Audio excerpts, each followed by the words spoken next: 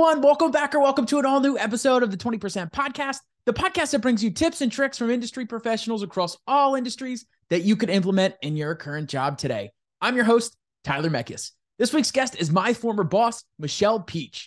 Michelle's the co-founder of Minut Light Consulting, where they help companies from pre-seed to Series B build their GTM motions and get their customers in a position to successfully grow. Michelle was the VP of Revenue at Dooley when she brought me on to build the account management function from the ground up there. There were so many incredible leadership lessons she taught me along the way, which we will go into in today's episode. On today's show, we also discussed giving your employees a long leash, coming with solutions and not just problems, always learning in the early stage, when to hire your first BDRs, setting expectations with your boss, starting Minut Light Consulting, and so much more. Please enjoy this week's episode with Michelle Pietsch. Michelle Pietsch, welcome to the 20% Podcast. Thanks for having me. This has been a long time in the waiting. I'm so pumped. I've never had a chance to interview any of my former bosses before. So I'm super excited. Obviously, you were VP of Revenue when I was building out the account management function. Number one, I just want to say, and I know I didn't say any of this while we were warming up, but I want to say first and foremost, thank you so much for the leadership that you showed at Dooley and how fundamental it's going to be for my career as well. And just to let everybody know, one of the first things that Michelle told me was, hey, you have a very long leash. And that is one of the biggest leadership lessons I think that I've taken. And I don't think that a lot of leaders actually do that. I think there's too much micromanagement. Michelle is the complete opposite of that. And what that allowed me to do is it allowed me to do the most fulfilled work that I was able to do and take that big next step into my career of, hey, you have this, go build this out. And then now it led me to, building out the sales function here. So first and foremost, Michelle, I want to say thank you so much for that. And the first question on top of that is, why is it so important to give your employees that long leash? That's a great question. Well, I'm glad that you found that useful.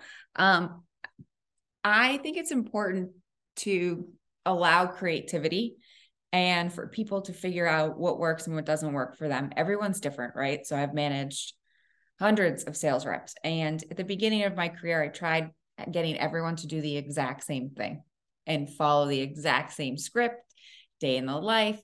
And I learned that everyone's completely different, right? So they work differently. They like to be coached differently, and providing a little bit of a leash for them to identify what works, what's best for them, and also where they want to go, right? So for you wanted to build out a sales team, and that's what you're doing now. But by doing that, you need to have the ability to experiment, fail, and learn, and take that and build what you're doing now. And if I gave you the same script, the same thing, and was micromanaging you wouldn't have been able to figure that out. I also think it's just important for you to build the confidence. And I think you asked me a few times about pricing or messaging, and I said, just try it. You got this. You're in the position you're in because you have the ability to be successful. And if you micromanage and you keep everyone in this little bubble, you're not allowing them to build the confidence that they need in order to be successful, especially in a sales role. No, absolutely. And literally and that was the other example that I was just about to share as well. When I was asking you about that pricing and how to set this out, what you taught me there is I want you, and I think you vividly said this, I want you to own this. This is your process. Mm-hmm. You do this. I'm happy to explain this. And I think Saad and some of the other folks mentioned it as well. I think another big leadership lesson I love your thoughts on before we dive back into your career, it's come to your leadership and come to your boss with a solution and not just a problem. Because a lot of the time you have your hair on fire with all these different things as a VP of sales, have a bunch of different reps. The last thing that you need on your plate is another problem. But and nobody wants to promote people who just bring problems. You want to bring people who are going to be bringing solutions. What's your thoughts on that? And why do you think that that's so important? I think it's important I always say, fuck the noise, right? So people get wound up and they focus on things they can't control, and things spiral. So if at any given point you're sitting there and you can't actually control it, and you're just complaining to complain, and you don't have a solution, you're wasting a lot of time and energy. It's just noise. But if you find an issue and you have a solution, you should always bring it to your leadership team and try and fix it, right? So especially scaling, we're going through a lot of ups and downs, right? You need to be able to work in an agile environment. And the individuals that have reported to me or have been on my team in the past who have just complained and focused on things that they can't control are not good at their job, right? And I saw that pretty early on. You have the same individuals just focusing on things that they didn't like because it wasn't, they were under the impression that it was impacting their ability to sell. But at the end of the day, it wasn't. They were just focusing on stuff that they could not actually control. So that is what I want my team to do, is look at what's in front of them and what you can actually control. And if there is an issue, find that solution and bring it to leadership team. Try and unpack it. Like, help yourself, help your team. But if it's something that you can't actually fix, then move on and find something that you can focus on that will actually help get to your revenue targets. No, absolutely. And obviously revenue targets, regardless of the economic times, whatever it is, odds are they're still staying the same. So a lot of the things that are out of our control, we cannot burn. There's not enough calories in the day to focus on that stuff as well. Now, you talked about being agile. That is one of the biggest characteristics or traits I think you need in the early stage, especially at least what I'm learning in the first couple of weeks that I've been at Lantern so far. Now, we're going to talk about the early stage, and I really want to dive into what you're doing as well with Manette Consulting. And I probably just messed that name up as well, but you can fix it again. But before we talk about that, we want to jump into your early career of how we do every single show. So starting off, obviously, I know you went to Suffolk. Oh my God, why do you have so many different tough things here? Suffolk. At Suffolk University, you studied communications and media studies. But even before that, tell us how Michelle Pietsch was as a child, or some of your early careers. And because a lot of the time I notice that you're learning some of those sales skills or some of those core fundamental things in those early years that are way more valuable than the minimum wage or whatever the money was that you were making at the time. So tell us about some of those early foundational, how you were, and ultimately some of those early jobs that started laying the foundation to your career as well. Yeah. So not to sound cliche, but I was an athlete at a very young age. Soccer, track. I was ranked #1 in the state, league, district for running. And that was at a freshman age in high school. So I was early on, just had that competitive mindset. When you start winning, you always want to win. You always want to get better. You never want to be #2. And that's how I grew up, because I took the time to practice and get out there and build my skill set in soccer and also track, which laid the foundation of the competitive mindset, which also is something that is extremely important to have in sales, I believe. You always want to be striving for that next thing. You always want to be #1 or set specific goals. So I was always doing sports growing up, and I also bus tables, which is a hustle, right? You're cleaning up.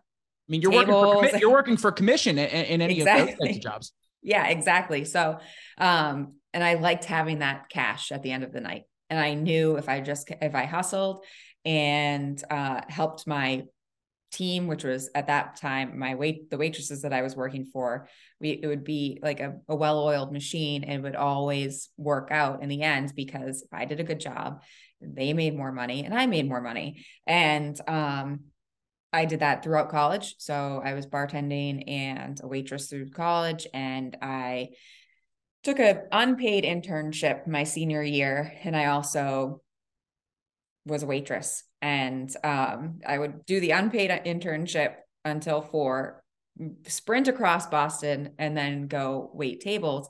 But I knew I could control my income at that stage.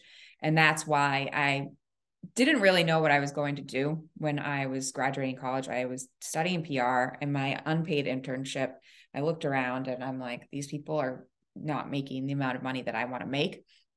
So I had no idea what I was going to do. Sales just seemed like a natural thing, because I knew that I wanted to make money and do well. I had the opportunity to interview at EMC, which was a very difficult interview process, which was a really learning opportunity for me early age, right out of college, of going through 6 interviews, meeting with multiple VPs of sales at EMC. So I got that job, and that's how I started my career in sales. It was not easy. They go through a pretty significant boot camp at EMC, pretty significant sales training. So at first I thought, what was I thinking? Like, what am I thinking? This is the hardest thing ever. I had no idea that this is what like life out of college was going to be like. But that's where I got most of my sales training from, and built that foundation from there. That's so fantastic. And I also, and I think I knew this before, but just drawing the comparison, I also started at an IT reseller as well. So I used to sell Dell EMC. I used to sell the hardware software. So I completely understand how tough that is. Fortunately, I'd bring the well-oiled EMC reps in to help do the heavy lifting. So I understand from that side of things how important it was. But ultimately, I was in that ecosystem and understand how hard it could be talking to some of those really technical folks, especially at that really young age of, you're just in your early 20s and you're talking to the CIO, CTO, who is, 20, 30 years, who's been in the job longer than you've actually been alive. Right. Yeah, exactly. Diving into just that really quick before we go back, like, what's your best piece of advice for somebody who is that younger person, that SDR out of college, or that first sales rep who needs to talk to some of these VPs of sales or these CIOs, somebody who could be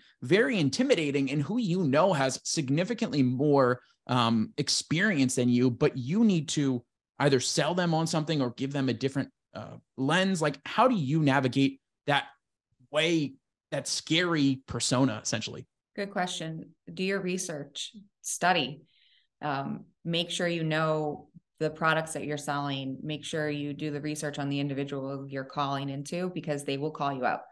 I'll never forget one call. You're pounding the phones, you're doing 90 dials a day. And I didn't do my research. I didn't know the company I was calling into. And the guy on the other end called me out on it. He said, "Tell me about my company." And I'm like, oh, shit, I did not. I'm like, all been there. But you lack confidence when you're not prepared for anything in life, right? So make sure you just prep, research. That will give you the confidence. And at the end of the day, it's just another call and you move on.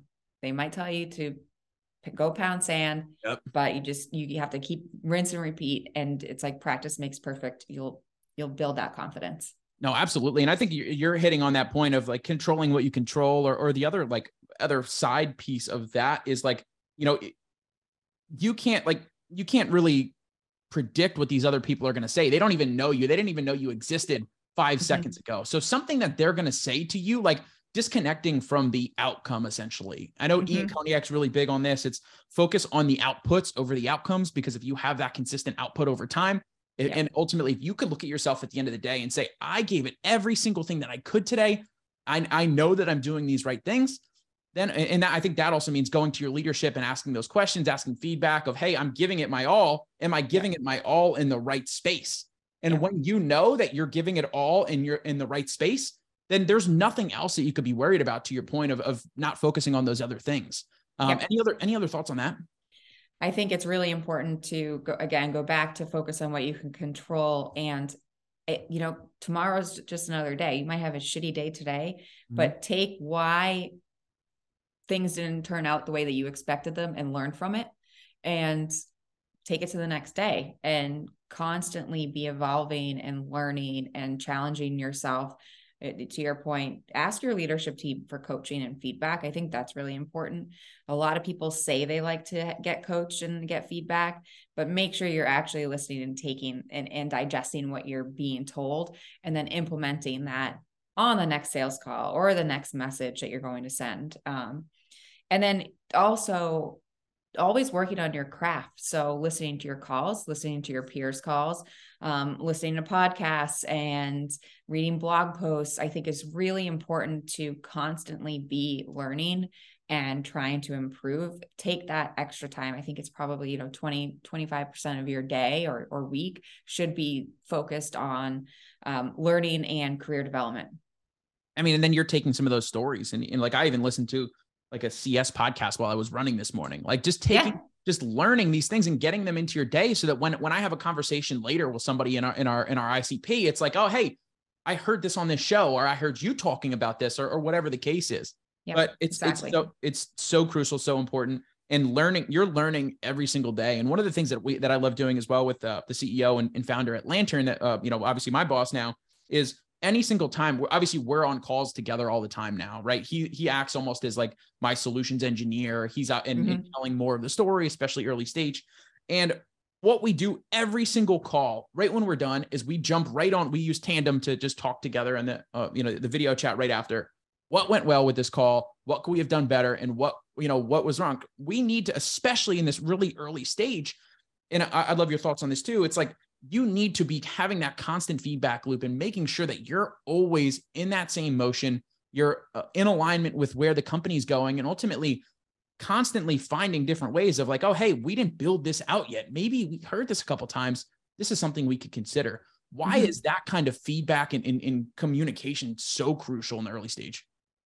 You're always learning in the early stage. So you're still trying to figure it out. And I can tell you, even if you are super successful early on, there's a lot that you can improve and change within your sales cycle. More specifically around your customers and your prospects, what they like, what they don't like. And not a lot of people actually take the time to digest what just happened and talk about, wins, losses, what could have been done differently. And you'd be surprised. No one listens to their own calls. So that is super important. Founders, go listen. What is your customer saying? Why do they like it? What didn't they like about your tool? What could you have done better? What questions could you have asked? Like, that is super important early on, but I think it's also something that you should be doing if you're Series B, Series C. Your ICP may change. You might identify a different vertical or segment that you can start to run towards. But if you're not taking the time to actually talk about what's working and what's not working, you'll never know. And I think it's really important for founders to get on the same level as the sales reps. Most of them have no business actually taking sales calls, but at early stage, get on the sales calls. And that will help you evolve the product and give and prod feedback of where you should actually build the product. No, absolutely. And that's one of the big things that I'm bringing to Lantern as well. And then obviously that we agreed was really important is being able to take that step back and making sure that these engineers are listening to these customer calls that we have and being proactive as the first seller and first GTM hire here. I think it's also part of my role to make sure, like I also have a big ability to help push where the customers share what the customers are saying to ultimately make a product that customers actually want to use. And the only way that they're at the Eng team and these other folks are going to know outside of just being told what to do is really aligning on what is actually important and what these customers are saying. And I don't think there's a better way of having them hearing it than hearing it from these customers themselves. So I couldn't agree with you more. So, all right. So we have this Michelle Pietsch. She was a high level performer, athlete, gritty, wanting to win, busting tables, working really hard, getting this commission. You graduate, you get a job at EMC, and then you go over to U-Test, and you did the BDR to AE to inside sales manager route all in one place. That seems incredibly rare, especially in this day and age with people moving back and forth. What was one of the biggest lessons that you took from going, obviously being really deep into the trenches and ultimately working your way up into that first management role there as well? Good question. So it was my first startup, and U-Test, which is now Applause at the time, was a startup that startups getting a lot of funding at that time was pretty rare back in like 2008. And I was employee like 12, I think. We were all sitting at one desk, and everyone, like the CEO, we're all sitting out and building together and learning together, where that actually provided me the opportunity to take those skill sets to every other role and hustle. So we had the VP of sales was hustling, the CEO was hustling, and we just constantly worked. We worked together. We would jam on pricing. We would jam on pitches and discovery questions. And it was a true like team environment where you don't see that a lot. And I was learning so much about like the business as well, not just sales, how to, pitch pricing. And this is why we set our pricing this way. And I wouldn't have been able to learn that if we didn't have that environment of like open door policy. Let's all get together. How can we be successful here? Again, CEO, VP of sales on every sales call early on, learning and iterating and innovating the products based off of what they're hearing. But honestly, the biggest learning for me was just grind. And that's where I learned it from. And I look back and I look at the VP of sales, and he crushed it. He just continuously worked. I'm not saying work, 12 hours a day like I did for many years, but that is what I learned. No, I love that. And we're going to jump into that as well, because that was a question that was rolling around in the back of my head, but I have to draw a comparison here as well. You mentioned when you were working at the restaurant bussing tables, you were really helping cross-functionally work with these other teams to help each other better and all working together. And it sounded like you were doing that same exact thing while you were at UTest as well, of constantly iterating and helping other people and everybody, the boat's rising together. Yeah. People don't understand. And I know that I'm like annoying about this, but people really don't understand how crucial these first jobs are and actually taking them seriously, because you can mess around all you want at some of those jobs. And of course there has to be fun at some of that stuff. Like, I'm sure you have some great memories of having fun and bussing tables and being a bartender and stuff like that, but you still learned how to grit and you learned all of that stuff.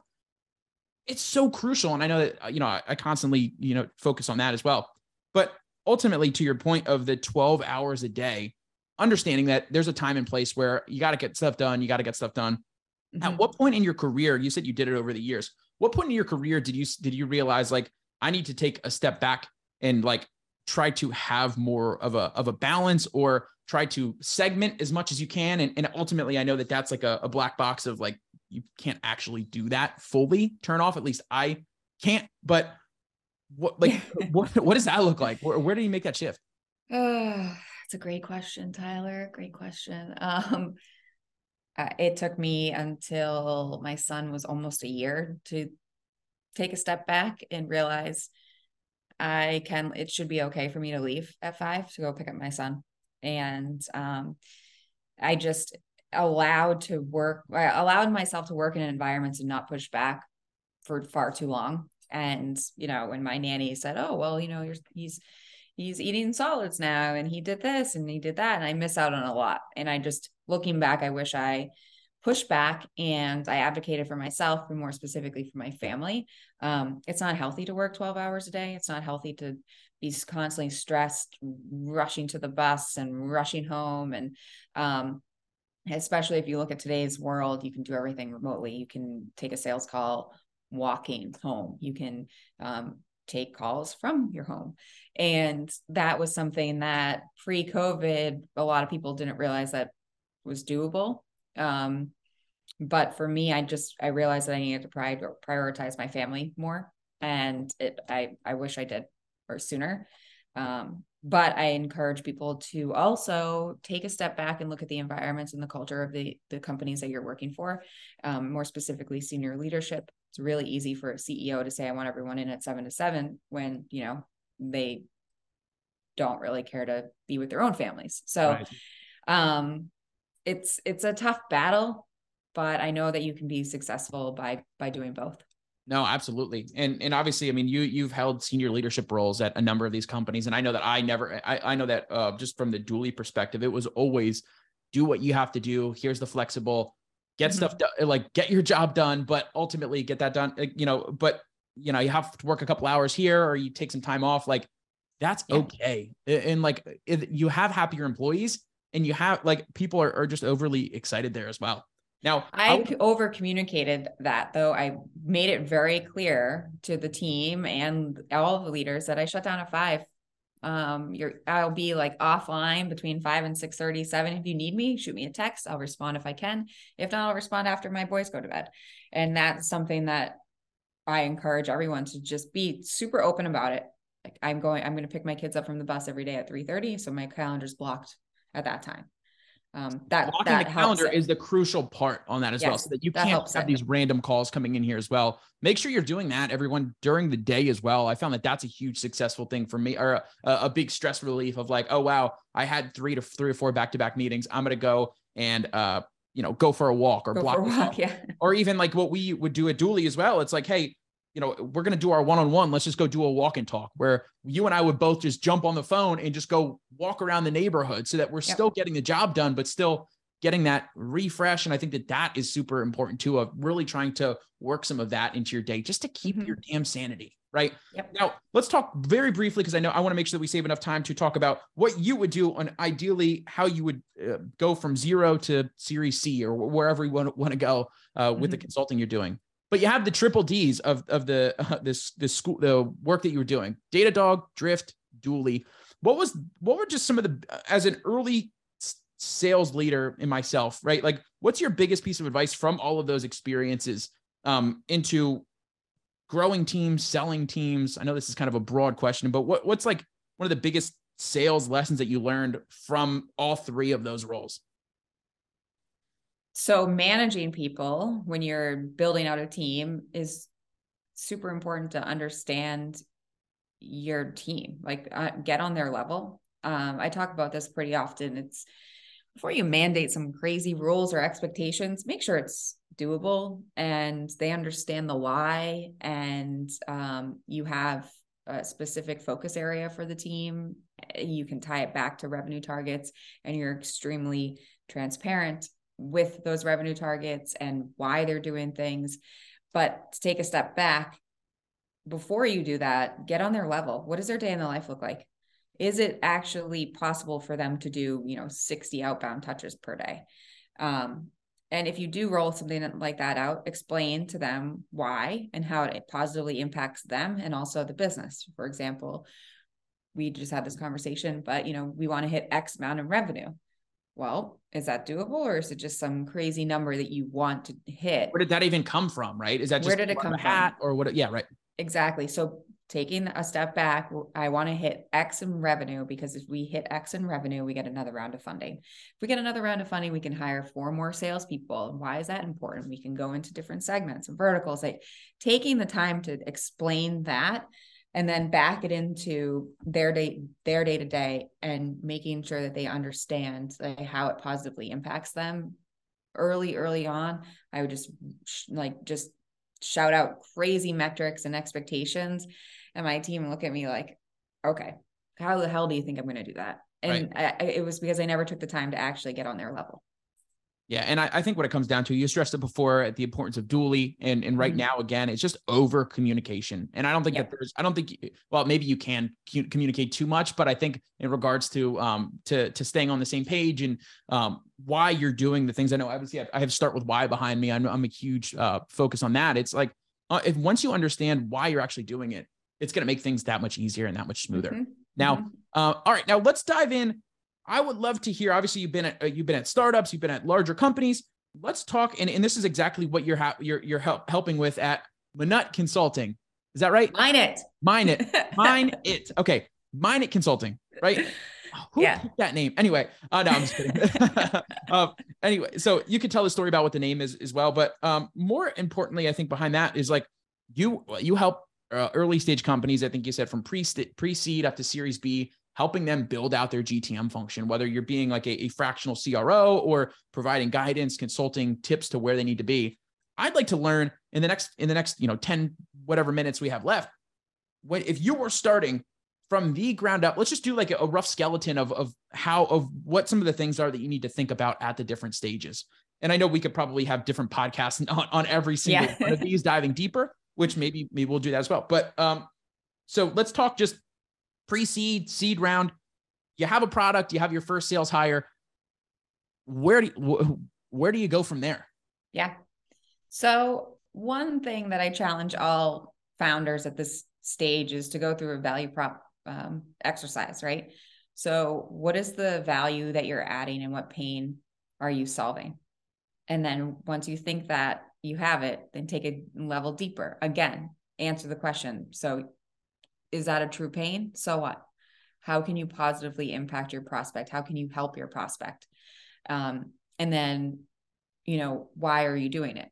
Why is this important? So really going deeper into your value proposition, the pain points, and the positive impact you have on your customers.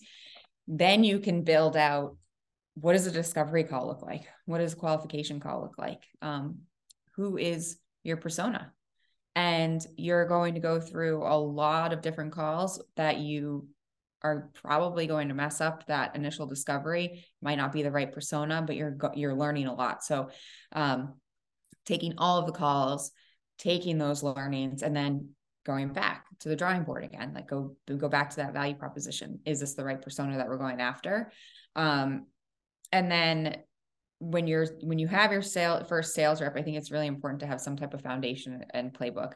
Do not hire a sales rep and expect them to build the playbook themselves. Have some type of guidelines for them around your ICP, if you know it yet, your persona, the pain points that you solve, what your sales cycle looks like, guidance, right? Is it an inbound motion or an outbound motion? So I have those understandings around the day in the life.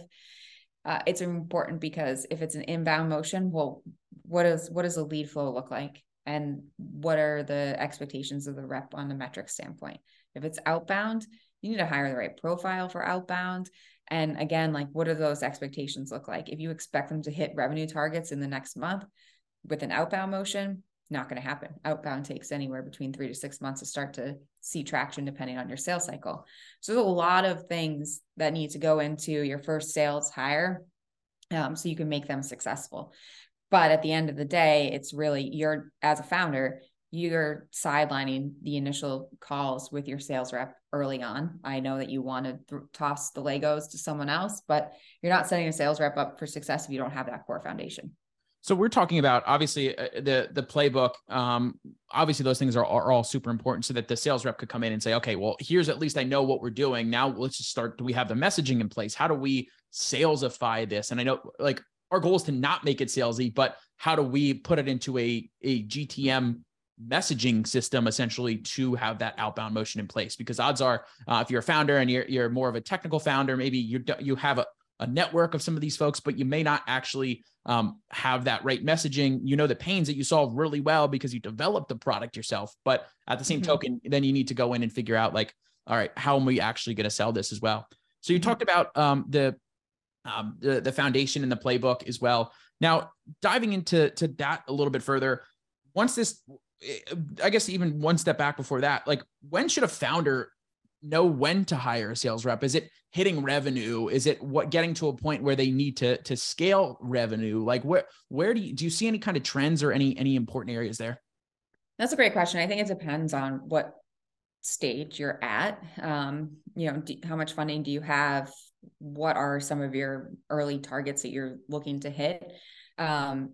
What does your funnel look like? So start at the top of the funnel. Do you have an inbound? Do you have leads? Do you have people coming in? Do you have investor introductions? Do you have enough proof points that this thing actually works? Product market fit is really important, because when you're trying to figure out a sales motion with no product market fit, it's a waste of time and energy before you get that product market fit. It's a lot of money that you're hiring this individual to start selling, and trying to figure that out as you're building out a team it's just going to fail. So there's a lot of different aspects around where you are from, like, seed, series A. I think once you start to have a solid customer base, and understanding around why they bought and how you can make them successful, then it's time for that hire. No, absolutely. And then when we're talking, and then say, all right, head of sales comes in here, you build the outbound function, you're getting these leads in, you're closing deals. At what point do you say, you know what, this is working, let's add some more fuel to this fire and let's hire some SDRs so that we could really bolster more of that top of funnel? When is the right time, if ever, to bring somebody on to the point where, hey, you want to run lean and you want to make sure that you're developing all of this stuff, but is there a mix between trying to do that too far and just try to tweak too much before you pour that gas on, essentially? Or tell me a little bit more about where you think bringing on that first BDR hire to help bolster that outbound motion as well. Yeah, I think it really depends on what type of motion you want to have. I have clients that have just BDRs and no sales reps, and they're filtering leads to the founder who's doing founder-led sales. I have clients who have an AEs and one SDR. So the SDRs only focus on outbound, but the AEs are focused on inbound. I think it's really important to get ahead of an outbound motion, especially early on. You don't want to plateau with inbound, and that SDR that you're hiring should be a bench to hire to promote to an account executive, right? So you have an AE or a BDR. Eventually, you're going to need another AE. It's super easy to slot that BDR into an account executive role. They already know the product, they already know the pitch, as opposed to hiring from the outside and having to do the whole training and onboarding for someone that doesn't know your tool, and finding another SDR to just backfill that role. It depends on what motion you're actually going towards for a go-to-market function. So inbound, outbound, it really just depends on when you hire that first SDR. I think it's important to have an understanding of what their day in the life looks like for both AE and SDR. And what I mean by day in the life is, what are some metrics that they're going to be hitting? How are they going to do that? And what does their day-to-day look like? So if you can't envision that, then it's probably not time to hire an SDR, because you don't want them to just going in blind. Right. Do you believe some people believe that you should hire 2 SDRs or BDRs at the same time so you could do some benchmarking and seeing what that looks like? What do you have any strong opinions on that? I think it's important to have at least 2, depending on how many AEs you have. You're experimenting. It's super important to experiment at this stage, and doing A/B tests and having just one SDR, you just don't know what's working, what's not working. They could be focused on the completely wrong thing, and you're going down a bad path. Versus you have 2, one's working on something, another one's working on something else. You can do that A/B test of where you should start to focus your time based off of the data that you're collecting around their metrics and their success. No, absolutely. And obviously it's important that we want to make sure that and it sounds like you have that why in the background. Okay, well, why is this important? And it sounds like you're using that same like science type background, maybe to really have a sound reasoning behind why you're making these decisions and having that sound process as well. Now, let's talk. Fortunately, I don't experience this as well, but let's talk about setting the proper expectations with your boss, whether it's the founder, the CEO, or whoever you're reporting to as well. Because somebody could say, hey, we want to hit this revenue target, or we could do this, or they're telling the board this, but really we know that it may not actually be a realistic thing, or whatever the case may be. What is the right way to set those proper expectations and ultimately respectfully be able to push back on some of those as well, so that it's not, you don't want to just be a yes man or a yes woman and say, yeah, we're going to do this, and then have no ability to actually get there. What's your best piece of advice on that? I think working closely with the founder and asking, how do you expect us to do this? What is what's the strategy here? Right? So a crazy number, and you're looking at the top of funnel, which I think you should start at. Is it, again, inbound or outbound? If it's inbound, how many leads are we getting? Right? Let's use inbound as an example. How many leads are we getting every day, week, month? What's the conversion rate on those leads? How much pipeline do you need? What's your ACV? What's your deal cycle? And you build from there. And if it just doesn't, simply, like, the math doesn't make sense, you need to be realistic. And if you have over committed to the board, you need to be confident in yourself and the way that you're going to get to that number, but adjust appropriately. And if you have that confidence around where you can actually land, I think it makes that conversation easier, as opposed to adding a bunch of fluff and not having a clear understanding of how you're going to get there. It just makes it a difficult situation for everyone involved. I mean, and you could say as much as you want, 1 + 1 = 7, but if the math actually doesn't make sense, if those variables that are going into it aren't going to have that outcome, then it's, why even do the math? It doesn't make sense. Well, just look at the data. You need to be realistic with today's current state of your business, and also have a clear understanding of how you're going to get there. If you don't know, and if there is nothing in sight, then you just need to look at what is directly in front of you today. And that's where you should be focusing your time.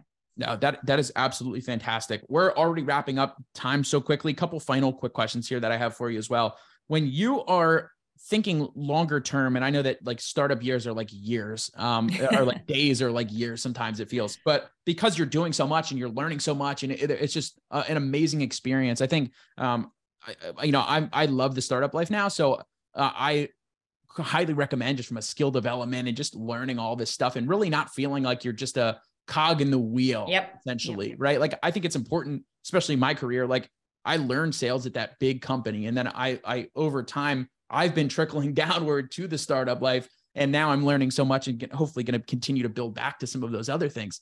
But when you're thinking like long term, and I think like long term in startup years is maybe like 3 to 6 months potentially, like what are your, what are you thinking? Like, what does your planning look like in that? Like, how far, hey, I think this is our plan to do A, B, and C. Like, I guess, like, what does the sales playbook look like if you're forecasting 3 to 6 months out? And when I say forecast, not actual sales, I'm just talking about like what you're going to do for the business and the milestones you're going to hit. That's a great question. I think you probably focus on some type of revenue or target around number of new customers or retention. And then back into that. I think it depends on what stage you're at, but early, like you are at Lantern, I think a number of new customers would be a huge win. Not necessarily the size of the customer, but your number of new logos is important, because you're getting more people using your tool, which means you're getting more learnings, you're getting a better understanding of your ICP and your persona, as opposed to a giant revenue target. But set those small goals depending on your day-to-day motion, whether it's, demos or free trials, back into that. So we want to have X amount of free trials. In those free trials, we want to close X amount of new customers. So chipping away at some of those major milestones that long-term you see as being necessary to hit, and then taking the time to understand, like, how did you actually close those deals, or how did you get those trials? Yeah, it sounds a lot like you're just breaking these big goals down into micro goals. And I know I talked to a US Olympian, Shantae Lowe, and I said, you have the Olympics every 4 years. Like, how do you stay focused on trying to do that? And he said, well, you can't even think about 4 years out. This year I need to qualify for the Olympics, and in between that I need to do 2 or 3 mini events so that I could make sure that I'm in place and in step. It sounds like you're doing those same micro steps as you're going out to that big long term, the Olympics, of getting a series round or something like that as well. Yep, exactly. That's fantastic. All right. You obviously are super knowledgeable. You just shared about how you shared a lot of advice that I'm going to be taking, and a lot of folks are going to be taking as well, whether they're early stage or they're further on in their career. Tell us a little bit more about what you're doing with your consulting company, and who you're helping, why you even started this, and ultimately how people could, or why, I don't want to say why people should work with you, because I think that 100% makes sense. But like, who are the people that could use your help the most? Yeah. So quick background, we started Mine at Light Consulting. My business partner and I worked at many early stage startups focusing on building the customer facing team. So, from seed company to IPO, we've seen the story many times. The reason why we started Mine at Light was because we have worked at many startups, rolling up our sleeves, and have been advising on the side, and realized that there's a huge pain with early first or second time founders, identifying and building that core foundation. And you really have very little room for error. So we wanted to spread the wealth across many different startups, as opposed to focusing on one, where we help build out that go-to-market function to provide founders the confidence in, where you're running towards, building out your customer facing teams, whether it's sales, customer success, and marketing. Those are really important first time hires, and also really important to nail, as opposed to just throwing up some scaffolding and not actually getting it the right way. And we've seen a lot of situations where you don't get it the right way and it all comes tumbling down. So that's why we started Mine at Light, and we're working with companies that are seed to Series B is our sweet spot right now. And just building out their go-to-market functions, whether it's ICP breakdown, persona messaging, outbound messaging framework for a new segment, discovery call framework for founders who are doing that founder-led sales, value proposition, like a lot of different aspects of just building that initial foundation. That's fantastic. And you cannot build, and I use this all the time. You're thinking about a skyscraper. Think about that company as being a skyscraper. You are not building on a rocky foundation. So it's so crucial. If you need the help, you need the assistance, working with someone like Michelle to help build that solid foundation. And there's so much value in talking to a seasoned sales leader, because there's so many different things, even just in this conversation today, that are super helpful that I'm going to go take into my job. And I know that the listeners are as well. Michelle, this has been fantastic. Where can people learn more about you and everything else you have going on? Yeah, you can find me on LinkedIn, Michelle Pietsch, co-founder at Mine at Light Consulting. And feel free to send me a message. Awesome. Thank you so much, Michelle. Thanks, Tyler. Thank you so much for listening to today's episode. And if you enjoyed the show, it would mean the absolute world if you went to Apple and rated and reviewed the show for me as well, as this is a fantastic way to help grow the show and help to bring in fantastic guests and even more listeners to our tribe. So stay tuned for next episode and have a fantastic rest of your day.